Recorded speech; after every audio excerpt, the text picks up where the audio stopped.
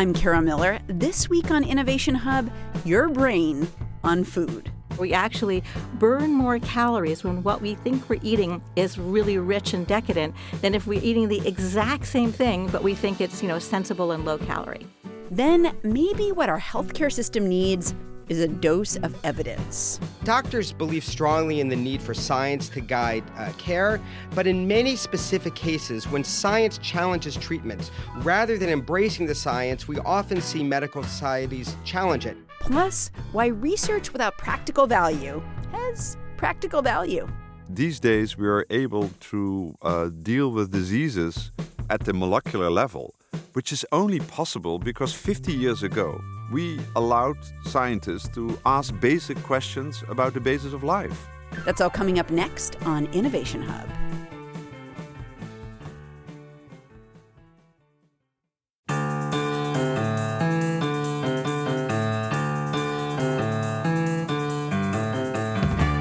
Welcome to Innovation Hub. I'm Kara Miller. Imagine you're relaxing, settling in to watch a little TV for the night, and your snack on this particular night is jelly beans, all different colors mixed together in a bowl. Do you think you would eat any more or less if the jelly beans were separated out into different bowls depending on their color? Now, it may sound like a crazy question until you realize that science says you would. When the colors are all mixed up, people eat about twice as many jelly beans. That's good trivia for a cocktail party, but it also tells us a lot about how our decisions around food intersect with our brain and why so many of us struggle to make the right decisions. And in a country where obesity has doubled in the last few decades and more than 70% are now overweight or obese, understanding what food does to our brains has become very important. Rachel Herz is the author of the book, Why You Eat What You Eat, the science behind our relationship with food. She's a neuroscientist and teaches at Brown University. Rachel, thanks for being here. Great to be here, Kara. So let me pick up on that jelly bean study. What does that study tell you about us and about our brains? So it's actually, it does tell us about our brains, but it really tells us about our psychology and how we're influenced by what we see when we eat, because there's an enormous impact of the visual cues around us that tell us things about food and how that influences and motivates us to consume. And what you talked about was the fact that when colors are all mixed together, there looks like there's more variety. And when there's more variety, we're more attracted. Whereas if we see only, let's say, the red jelly beans by themselves or the yellow jelly beans by themselves, it looks more boring. And so we're not as inclined to keep engaging with it as when there's a jumble of colors. And this has to do with something called sensory-specific satiety. And in this case, we're getting satiated by what our eyes are seeing. So it's like if you had a dish with just like one clump of food in it, it's not as appealing as lots of little things. Right. You write about this thing that's fascinating called the Delboeuf illusion, where the size of the plate, which you would think, I can overlook the size of a plate. That doesn't matter. It completely changes how our brain processes how much food we're eating. You want to talk about that? Sure. So this is an illusion. It's a very well-known, famous illusion. It's a very simple illustration. So if we have, let's say, a scoop of pasta in a plate that is a big plate, that pasta looks smaller than that same scoop of gnocchi with pesto on a small plate. And so because we think that, when we've eaten more food, that's a signal that, okay, that's enough, and that looks like it was big, and therefore I can be fine with that. When it's on a larger plate, we don't think we've gotten as much, and we then are much more likely to serve ourselves more, especially when we can self-serve, because we use the circle of the plate as a cue to, how much is the right amount. And if the circle of the plate is bigger, then we put more on the plate. And studies bear this out. Like the more you give people and also, what they perceive they're getting, it totally impacts. Like this idea that, you have a certain amount of hunger and a certain amount of food will satiate you. It seems like study after study shows that is not right. That is not right. That's exactly right. It is not right.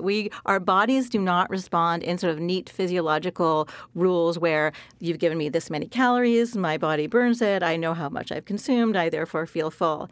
And I think one of the most fascinating things about research connected to this is how we can be tricked with labels that tell us about calories and indulgence and sort of sumptuousness of what we've eaten, to the point where we actually burn more calories when what we think we're eating is really rich and decadent than if we're eating the exact same thing, but we think it's, sensible and low calorie. Really? I don't even know how that would work, but somehow your brain is telling your body, like, work up more of a sweat or just burn off more calories doing this run than normal because you just ate an ice cream? Well, it's actually a little, not quite like that, but it is basically just a giant placebo effect, but over something that you'd think you wouldn't have any conscious control over, which is your metabolism. Right. But in this case, it has to do with ghrelin levels, and ghrelin is the hunger hormone, so it rises as we get hungrier, and then technically, when we eat, it should fall, and when ghrelin levels fall, it raises our metabolism, so we burn off the calories of what we've just eaten. But what this research showed was that purely by changing the label of a milkshake in this case that was, in fact, 340 calories, so not negligible in calories, but in one case was labeled as 620 indulgent, decadent calories, and in another case was labeled as like 140 sensible, zero fat, zero added sugar kind of thing, that when people were drinking this milkshake that they thought was a super calorie extravaganza, their ghrelin levels plummeted after consuming it, and therefore their metabolism revved up. Compared to when they thought it was just this sensible, low-calorie thing, their ghrelin levels didn't move. So it was just like flatlining. And so that, to me, is really incredible. What does this say to you about self-control? Because we talk a lot about, don't eat so much of this, or, that's like the advice, right? Don't eat so much of this or try to avoid this or whatever. Well, that has to do with conscious not eating something or whatever. But I just wonder how much we're talking about feedback from parts of our body that we're not even aware of. And so if we're talking about stuff we're not aware of and that's subconscious versus actions people are telling us to take consciously, how those things play out or do battle.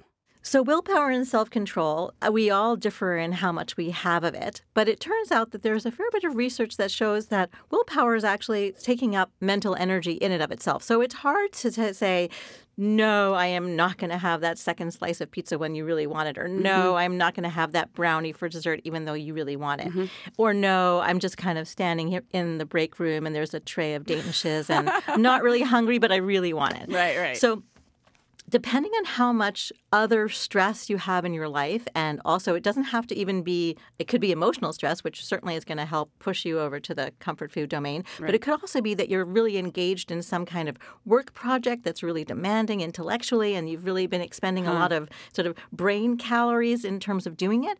You're less likely to be able to really resist the Danishes at that point than you would be if you were doing something less mentally taxing. And so it seems as if there's sort of this limited amount of resource we have at any one given moment. And if it's too divided, then our willpower is probably going to be the one thing that falls off.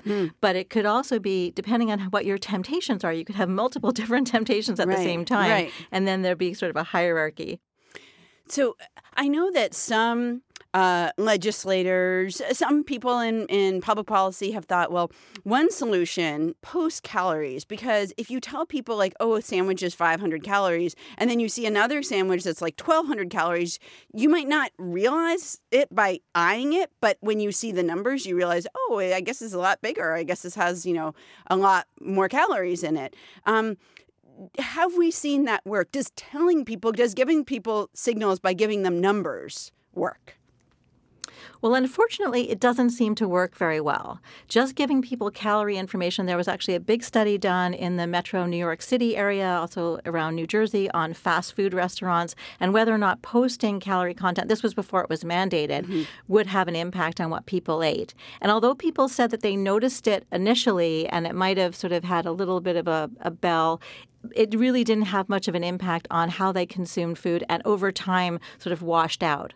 But what was encouraging from another set of studies that were done actually in Baltimore in lower socioeconomic districts, looking at how adolescents were purchasing sugary beverages and, junk food from convenience stores, is that they checked different kinds of information relative to energy consumption. And it was found that posting the number of miles you'd need to walk to burn off that soda, that was the most effective in terms of changing people's behavior so that they bought less soda, more water, different kinds of things. And so that, different ways of, presenting that information, I think is really key. Right. Which actually makes sense, because what is 300 calories anyway? To most people, it has no meaning. But if you say if you drink this drink, you have to walk 2 miles to work it off, you think 2 miles? That's really far. I don't know if this drink is worth it.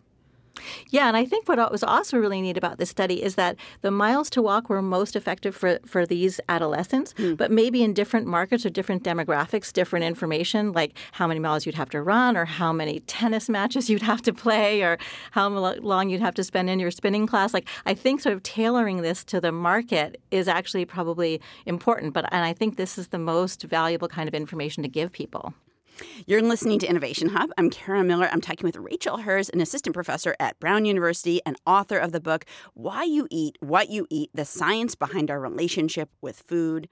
We also talk a lot, obviously, in this country about sugar and salt. And so I want to take them one by one. Sugar first. And, let's talk a little bit about how bad it is for you, really, how it acts on your brain. Because once upon a time, sugar was considered both a luxury and actually kind of good for you, good for your body, and things have totally switched around. So I want to just start this whole section by saying that I have a bit of a problem with all the nutritional and medical advice that comes out on a daily basis, and then it seems to change on an almost daily basis. And my bottom line for dealing with all of this is to sound cliche, take it with a grain of salt, but also to use common sense.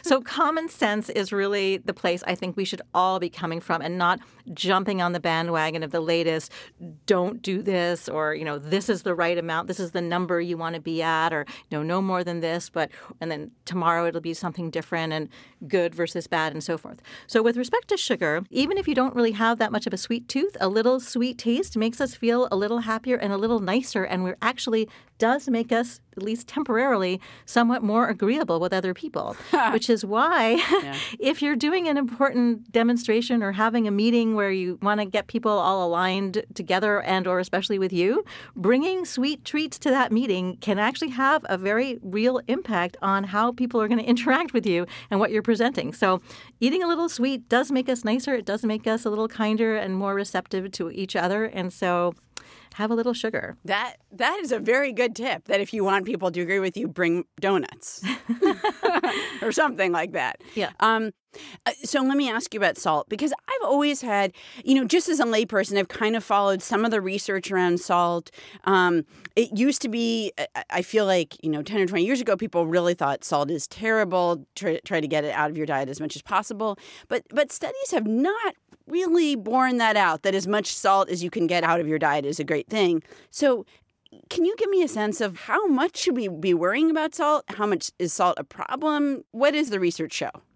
Okay, well, I just want to tell you about a study that was done in mice, which said high salt is bad. So but again, this was done in mice. So we also have to be careful when we're extrapolating from different species and how that affects humans. Yep. And on the same token, I want to talk about a study that showed that what the American Heart Association says is the amount of salt that is the healthy amount you should be in this zone or lower for hypertension purposes and all kinds of other purposes, and compared people who were actually adhering to that versus people who were in the middle zone, so having more but not, extreme amounts, and then people who were in the highest amount, that people who were in the middle, again, like this Goldilocks effect, they were the healthiest. So they were healthier with respect to all these heart indices and so forth than the people who were actually adhering to the American Heart Association mandates.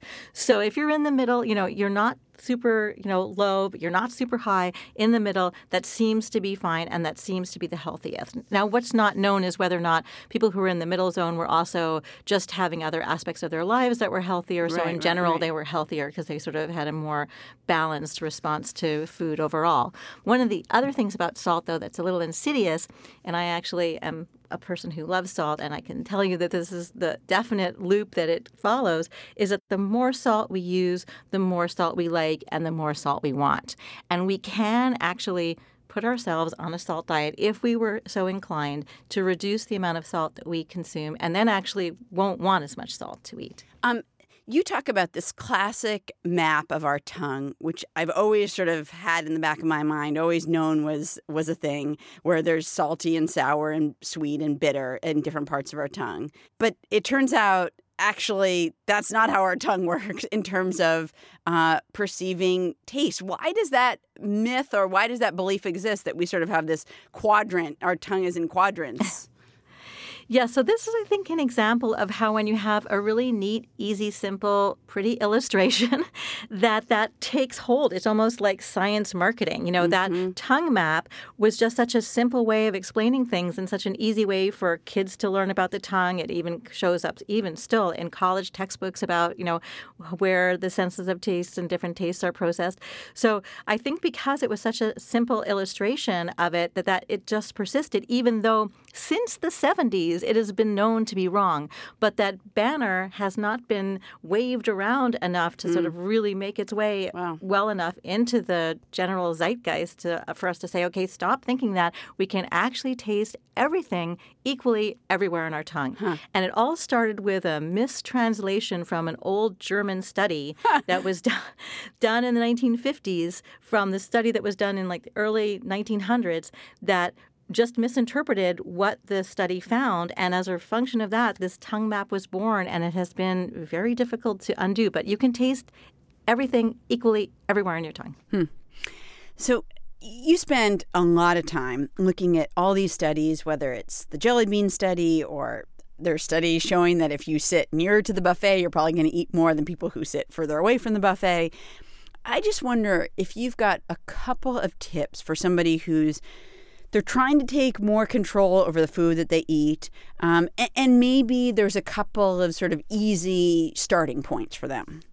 Well, I think the number one, to not overuse a word that is overused these days, is to use a tiny bit of mindfulness with respect to food. And that is to say, don't put food around you in circumstances where you're going to be distracted. Like while you're watching TV, having the bowl of potato chips or jelly beans or whatever. Keep food away from that kind of environment. Also keep these sort of high-calorie treats away from your desk so that you're not going to be sort of just mindlessly putting your hand in and, you know, sticking, you know, eating without being aware of what you're eating. And that can make it much less pleasurable, actually, what you're consuming. You're not getting the same kind of hedonic reward from it, but you're also not even noticing what you're eating, and so you can eat a lot more that way. And if you do need to have something to munch on, you know, put celery sticks or something there instead.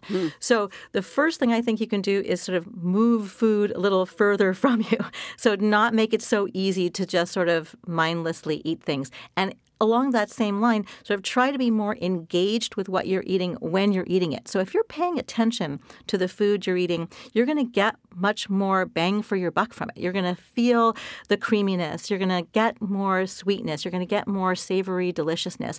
And when you're aware of that, you can feel satiated sooner than if you're not paying attention to those kinds of cues and you're just kind of, you know, eating away without really taking in the full experience. So those are some just really simple kind of just within you and food environment kinds of ways to do it.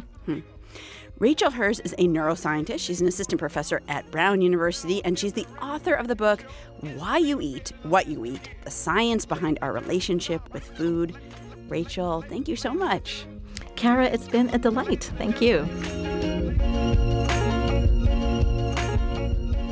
We've got articles about the mythical tongue map and why we eat more when we've got a variety of food. That's on our website, innovationhub.org.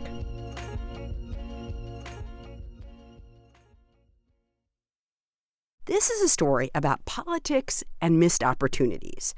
But it starts off, strangely enough, with a particular kind of knee surgery called arthroscopic partial meniscectomy. The surgery is for people with serious joint pain, which often comes from osteoarthritis or just from aging, and the surgery works quite well. Or at least it seemed to. the New England Journal of Medicine published a landmark study where they found that this very common knee operation worked no better than a sham procedure in which a surgeon merely pretended to operate. That's Eric Potashnick, co-author of the book Unhealthy Politics: The Battle Over Evidence-Based Medicine. And so this was quite eye-opening and remarkable. So my co-authors and I, Alan Gerber of Yale and Connor Dowling of the University of Mississippi, were struck by this. We studied political science and we studied the way government works, and it had not occurred to us that a very common procedure might not be based on sound science. Potashnick teaches public policy and political science at Brown University. And the question of why a procedure would be done on hundreds of thousands of people a year when it didn't seem to do much and then be approved by, let's say, Medicare, that was an interesting question. But it got more interesting still.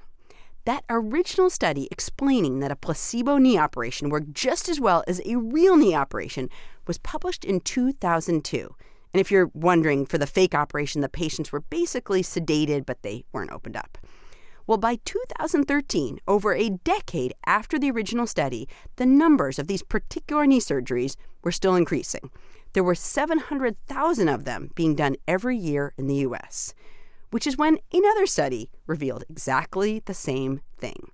The actual surgery, in general, was no better than a placebo surgery. And actually, we are seeing a few more such studies in recent months on the use of heart stents and some shoulder operations. And we're finding, because a lot of common procedures have not gone through this rigorous scrutiny, it's turning up when we do these studies. Some of the procedures that we thought really worked well don't actually work as advertised. Some experts believe that less than half of all medical care is based or grounded on adequate evidence of its effectiveness.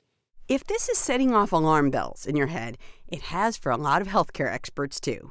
But the politics of making sure that healthcare is based on evidence, they're not easy. So there was an effort in the Affordable Care Act to establish government funding for what is called comparative effectiveness research.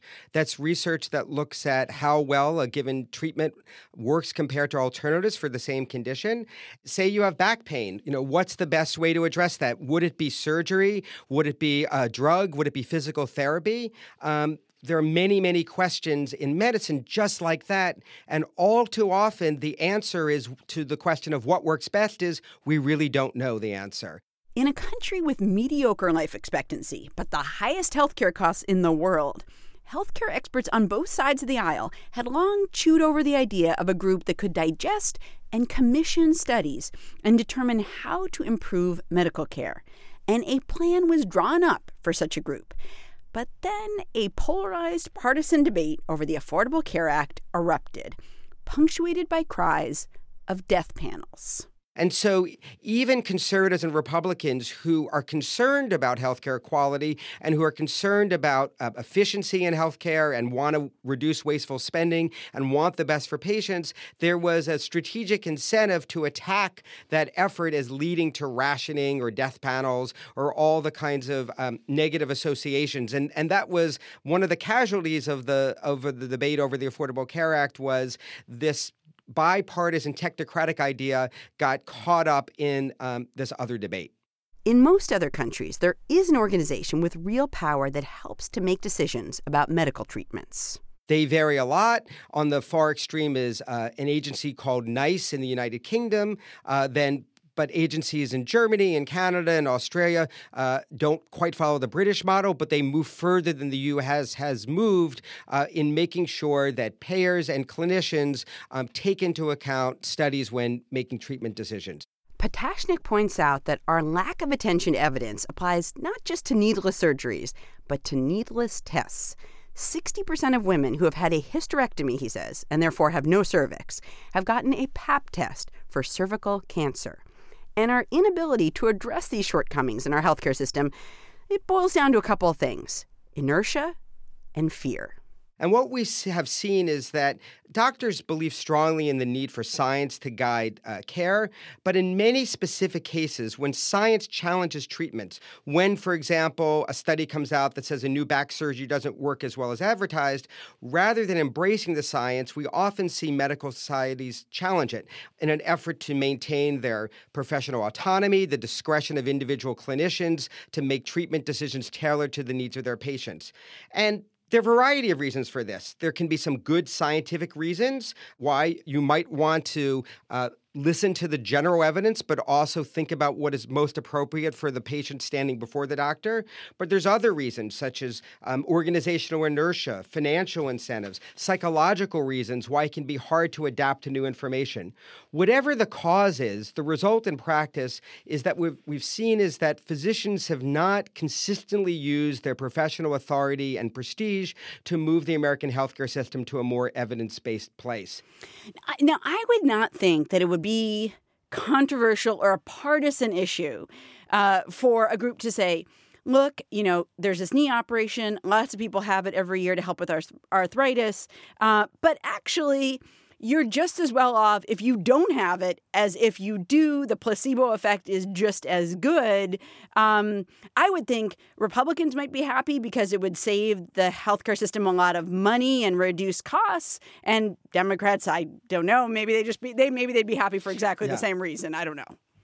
Yeah, so 2 points about that. One is it's really important to look at how these things play out in detail, and it can be a bit arcane. But in the knee case, to its credit, the Medicare agency did not ignore that blockbuster New England Journal of Medicine study. They did put out a rule to actually try to narrow coverage of the procedure. But what we saw was they were under tremendous pressure from orthopedic societies to make their ruling as narrow as possible. And then what we also saw is that there was a growth in very closely related knee procedures that were slightly different, but similar. Grew from very similar. Yeah. And then subsequent research also discredited those latter procedures as well. And so I think the point of our analysis is not that evidence has zero impact on policy. That would be too strong a statement. But the uptake of evidence is extremely sluggish, and it's mediated by a tremendous amount of political pressure. And as a result, there can be a really long lag between when a study finds that something doesn't work very well to how long it takes for policymakers to take into account, and then how long it takes for doctors to change their treatment protocols. And the more general point is, I think you ask a great point, is like, well, why should this be so difficult politically? After all, Democrats, Republicans, everybody wants to make sure our healthcare system does, as well for patients as possible. There's nobody who really wants to waste money. There's nobody who wants patients to receive inferior care. But what we found is in our research, the American healthcare system really is based on a social contract where we sort of delegate authority to the medical profession to govern our healthcare system. That's the core of how our system is set up. And the question then becomes, well, if doctors don't exercise their professional authority consistently to make sure that treatments are based on sound evidence, can politicians step in and correct that problem? Right. And what we found was, well, our public opinion surveys suggest that if doctors are not providing that leadership, politicians have a really weak incentive to do anything. So what we did was if you're the typical member of Congress, for example, and let's say, you're trying to build your career, you want to get reelected, you want to solve some problems, what we found is that if you wade into these waters, it's really risky. So we did some studies with the public, and what we found is, well, if a politician comes out and says, look, here's the study that suggests that, this back surgery really is not necessary, we're spending too much money on it, look at the New England Journal of Medicine, they're experts, I really think Medicare could spend their money elsewhere in a better way. If you just make that statement by yourself, well, that's fine. The public will say, okay, well, that sounds good. However, if the doctors groups challenge you, if the doctors say, well, we really don't think that study's quite right, or we think that, we still believe there are patients that would be helped by it, and you're the politician that comes out in favor of curbing the use, what we found in our public opinion surveys is that you're going to take a reputational hit. Not only will the public not be persuaded by what the politician says, the politician's reputation in the eyes of the public will decline. So the upshot is, if you're a politician, essentially, you cannot get on the opposite side of doctors, even if the science is on your side. That's just a really risky place to be. You're listening to Innovation Hub. I'm Kara Miller. I'm talking with Eric Potashnick. He's a professor of public policy and political science at Brown. He's a co-author of the new book, Unhealthy Politics, The Battle Over Evidence-Based Medicine. We spend, I talked about this at the beginning, we spend more per person for healthcare than any other country, and quite a bit more than almost every industrialized country. How big a piece of that do you think is not doctor salaries or drug prices or things that maybe deserve to? Yeah. So I think we're talking hundreds of billions a year. Right? Hundreds of billions a year in either unneeded tests, unneeded procedures, not very effective procedures, that sort of thing. Yeah, and some small portion of medicine is almost completely useless. Then there's also probably much more common treatments that have some benefits, but the benefits do not remotely justify the costs, right? And so we have some low-value care, which is probably more common. So there are some kinds of therapies that should not be used at all. They just don't work very well. Then we have other treatments that do work for some patients, but we use them much too indiscriminately. And so, the cervical screening cancer is a good example. That diagnostic test does make sense for some patients, but it shouldn't be used for people for whom it's not adding any predictive power because it doesn't, it's just not appropriate for that patient. And that's probably the more common. The more common situation is therapies, diagnostic tests that are expensive and that produce either no benefits or more frequently low benefits for their cost. And if we could find ways of reducing spending on, cost ineffective care, that would be very helpful. One thing that strikes me as we've had this whole conversation is how upside down the system seems. So many politicians obviously want to find solutions. They want to save money. Every doctor I've ever met has been very interested in evidence and taking care of their patients. And no patient wants to undergo needless tests, needless procedures. I just wonder, in writing this book, what has surprised you the most? So I think what surprised me was the degree to which absolutely dedicated physicians who have devoted their lives to improving patient welfare, and I think that's critical, may not have a full understanding of how organizational incentives and the policy environment and the broader social pressures in which medicine is practiced can result in collective outcomes for us as a country as a whole that nobody would want. And I think, individual physicians are caught up in this larger systemic problem, and I think they themselves don't fully have an appreciation for some of the broader forces that impinge upon their own practices. Eric Potashnick is a co-author of the book Unhealthy Politics, The Battle Over Evidence-Based Medicine. He's a professor of public policy and political science at Brown. Eric, thank you very much.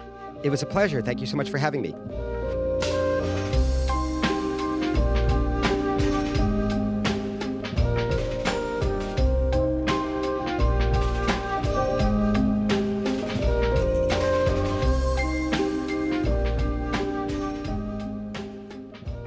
We talked at the beginning of this conversation about randomized trials designed to test the effectiveness of certain surgeries.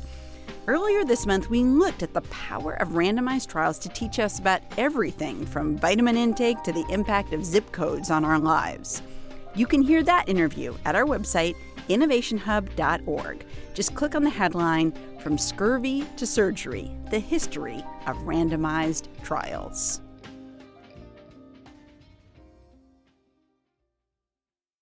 After the stock market crashed in 1929, there weren't a lot of people with huge amounts of money. but there were some. The Bamberger family had just sold their huge department store to Macy's a few weeks before the market tanked, and they had a ton of cash in a country that was now racing towards the Great Depression. The Bambergers wanted to do something good with their money, so they consulted a scholar named Abraham Flexner, and they asked him, should they open a medical school, maybe one that did not discriminate by race or by religion? But Flexner had something else in mind, an institute that would be devoted to smart people thinking big and maybe even seemingly useless thoughts. Flexner knew that things that might seem to have little use initially, whether it's electricity or computers or quantum mechanics, those things often turn out to be more practical than people expect. So the Bambergers took their department store money and they helped Flexner build the Institute for Advanced Study at Princeton. And Flexner brought to the Institute some of the great minds that would have been in serious danger in Europe during the 1930s and 40s, like Albert Einstein. Robert Dijkgraaf is the current director of the Institute for Advanced Study and a professor of physics. He worries that the idea of bringing together great minds and just letting them play, that's no longer something we want to fund as a country. And that could mean that innovation will take a huge hit. Dijkgraaf has written a companion essay to Abraham Flexner's 1939 work, The Usefulness of Useless Knowledge. Robert, welcome. Oh, it's wonderful to be with you. So why do you think Abraham Flexner valued so highly, quote-unquote, useless knowledge?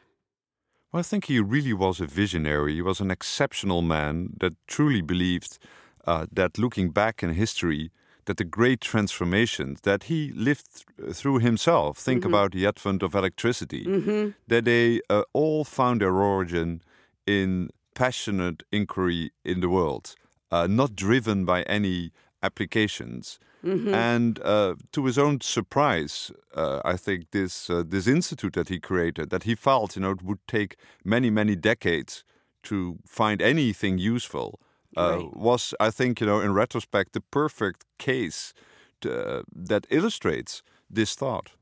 So let me just go back to that point of electricity for a minute, which seems so useful to us now. Are you saying that when electricity was first sort of understood, people didn't know what they were going to do with it? No, it was some crazy phenomena. People went and look at, your hair would rise, you would have sparks. Right. There's a famous quote of Faraday, Michael Faraday, who in the 1830s was experimenting in Britain with electricity, that actually William Gladstone, who's then the Exchequer, so the Minister of Finance, came and asked, what's this good for? And Faraday answered, I've no idea, but one day you might tax it. And of course, we all pay taxes on our energy bills. And it's remarkable that even in 1900, electricity was a bizarre phenomena. And I think now every element of our life is electrified. There's nothing that if you don't have any electricity, life stops. Can you talk about maybe a couple of other innovations where when people initially thought of them, they're like, well, this is interesting, but what the heck would you do with it? And it wasn't until, some years or some decades down the line that people figured out, oh, this is what you could do with it. Well, there are two famous examples that happened actually under Flexner's nose, so to say, in the 1930s. The first is the advent of quantum mechanics, studying atoms and the electrons. And that was really some esoteric field where a few young physicists were working in. And actually, right this moment, it's estimated that 30% of our economy is based on quantum mechanics. Wow. In fact, with the advent of quantum computers, which is about to happen, that might be even more. We really are using these kind of counterintuitive properties of quantum mechanics that particle can be at two places for secure coding of messages. We use it for all the nanomaterials that are around us. So that's one example. Another example is actually the computer. Remarkably, the Institute for Advanced Study was a kind of the birthplace of the modern architecture computer. Von Neumann, one of these other great giants, perhaps the smartest person to live in the 20th century, also came in the 1930s, fled Europe. And he was interesting interested in mathematical logic. And there were ideas of Turing and Gödel about constructing an abstract machine. And then he turned it into a real machine. Well, and of course, our lives have been completely changed by the digital revolution too. So these are just two examples that, Flexner himself was surprised to see kind of happening. And I think perhaps the most stunning example is Einstein, who, more than a century ago thought of a theory of relativity. And when he passed away in the 1950s, his theory was praised as a work of art. It had no applications, totally useless. It's an interesting philosophical perspective. And now we actually use it in our GPS every day. I couldn't find the studio without Einstein. You talk about this small project that I didn't know about, supported by the Digital Libraries Initiative of the National Science Foundation, which seems like the most obscure thing you've ever heard of, except that the two of the people who were on this project were the two founders of Google, and you say it is possibly the government grant with the highest payoff ever. I think those kinds of backstories are not told that often. No, it was a grant. I think it was like $3.5 million. And I'm not sure what Google or Alphabet now is worth. It must be 600 billion or something. Right. So it means that it's a multiplier of 100,000 or more. And so from the point of view of the government, if you have one of these investments, 99,999 could have failed. Right. And you would still come out ahead. Yeah. You're listening to Innovation Hub. I'm Kara Miller. I'm talking with Robert Dijkgraaf, a mathematical physicist at the Institute for Advanced Study at Princeton. He's the author of a new companion essay to Abraham Flexner's The Usefulness of Useless Knowledge. You talk about the launch of Sputnik by the Russians in 1957, a huge reminder to the American government, we should probably spend some more money on research. Talk about what happened after that to, research budgets. Well, it was a crucial period. I must say, recently I talked to somebody who was working in particle physics in 1959, and they were actually listening to Sputnik flying over, and they jumped out of the offices and started cheering, saying, research money will come, because this was the wake-up call that America needed. And at that point, there was and already, of course, at that point, there was a build-up of what we now think of the modern research infrastructure, things like the National Science Foundations, the National Institute of Health, the Department of Energy, large government funding scheme. But then I think at that point, the United States decided to invest massively in basic research, so research that doesn't have an immediate application into mind, and also really transform education. And anybody who looks at, say, magazines of that period, you will see many, many advertisements that are highlighting the role of science and the promise of innovation. I think there was, in some sense, it was a wake-up call, but it was also a very optimistic period in life where people were firmly believing that these massive investments in research would not only make this country safer and secure, but also would increase the well-being of people. You talked about people looking at magazines in the 60s, and they sort of highlighted scientists and science is amazing and that kind of thing. Do you think we've lost the optimism that existed then? I think we did. And one thing I find kind of amazing is that on the one hand, we have this incredible progress in science and technology, and we are much more kind of governed by it or controlled by it. Our lives is facilitated by all this science and technology, but it looks like we are less aware of it. There's a certain risk that science will, on the one hand, be all-pervasive. It will control our lives. It will be literally in our bloodstream, in our pockets, in our brains, perhaps. On the other hand, we are completely oblivious to it, and it's like invisible. So I find it kind of remarkable that society is so short-term minded. Sometimes journalists joke that they long back to the times when the news cycle was 24 hours. These days, it's minutes. So science itself, which by definition is about long-term thinking, it's about being very careful. It's a very subtle art. it seems to fit not well in the present-day society. And yet, on the other hand, its speed is breathtaking. Right. It's changing our world. And so Right. this kind of paradox Right. of this great force that controls our lives but is kind of invisible in the public perception, I think that's a very dangerous situation. If you are running a government or even just electing people to government and you see, okay, there's all these pressing needs. We got to fund education, healthcare costs are rising. These things need to be done like right this second. How do you make the case to people, well, let's invest in some stuff that we don't really know where it's going to go, and maybe it'll go nowhere, but we should invest in some basic science, let's say. Well, my argument would be by investing in basic science, we are addressing all the other issues. So think about the money we spend in defense or the money we have to spend in healthcare or in education. You want to do it in a smart way. For instance, these days we are able to deal with diseases at the molecular level, which is only possible because 50 years ago, we allowed scientists to ask basic questions about the basis of life. So it's not a cost, it's an investment that in the end will allow us to be much more cost effective in all the other different subjects. Now, it's not that, of course, I'm arguing that you should spend all your money on basic research. You need a certain fraction. And I think this is the thing that we should debate. You say, how much money should you put aside for deep, long-term investments that will dramatically change your outlook and your ability to solve the societal issues which we all are dealing with? Do you see any roads to sort of political feasibility for the actual increasing of our research budget? Well, the good thing is, if you look back in history, that basic research and science and technology, in some sense, never was a partisan issue. No, it's so to say, it's equally attractive from the left and the right. It boosts the economy, it boosts our defense, and on the other hand, it's the great equalizer.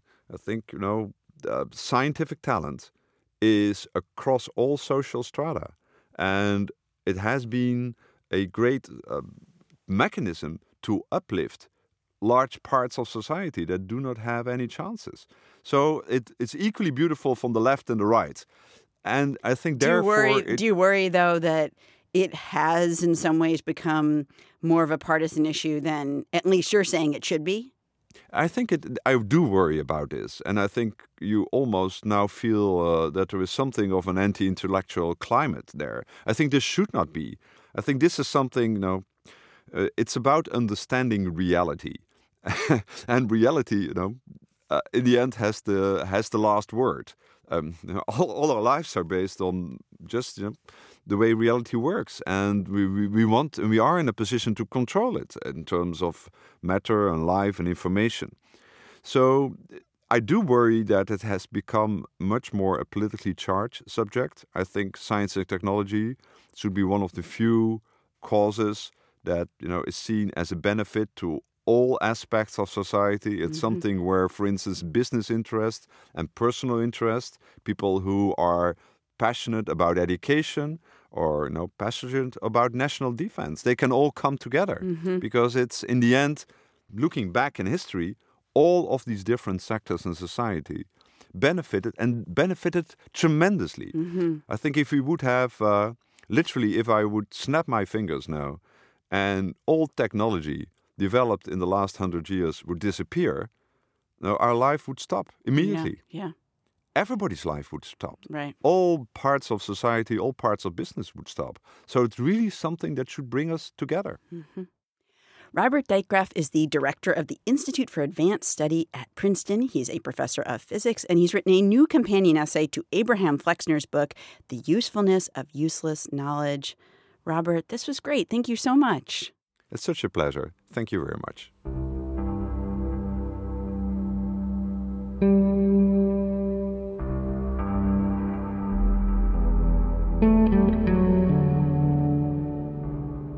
One last thing from Dijkgraaf. After he got his master's degree in physics, he actually left the science world to study painting for a couple of years. In art school, I actually learned about the research process, which is not about studying for a test, but it's feeling free to explore. And when he later went to get his PhD in physics, he approached his work like he approached a canvas with paint. I said, I want to capture that attitude. That is to say, I want to make sketches. It's not about whether it's good or bad. It's about, did I explore? We'll have a link to more of Dijkgraaf's ideas about the power of scientific exploration at our website, innovationhub.org. Thanks to the people who helped put together this show, associate producers Mark Solinger and Mark Filipino, and engineer Doug Sugarts. From PRI and WGBH Radio, I'm Kara Miller, and this is Innovation Hub. PRI, Public Radio International.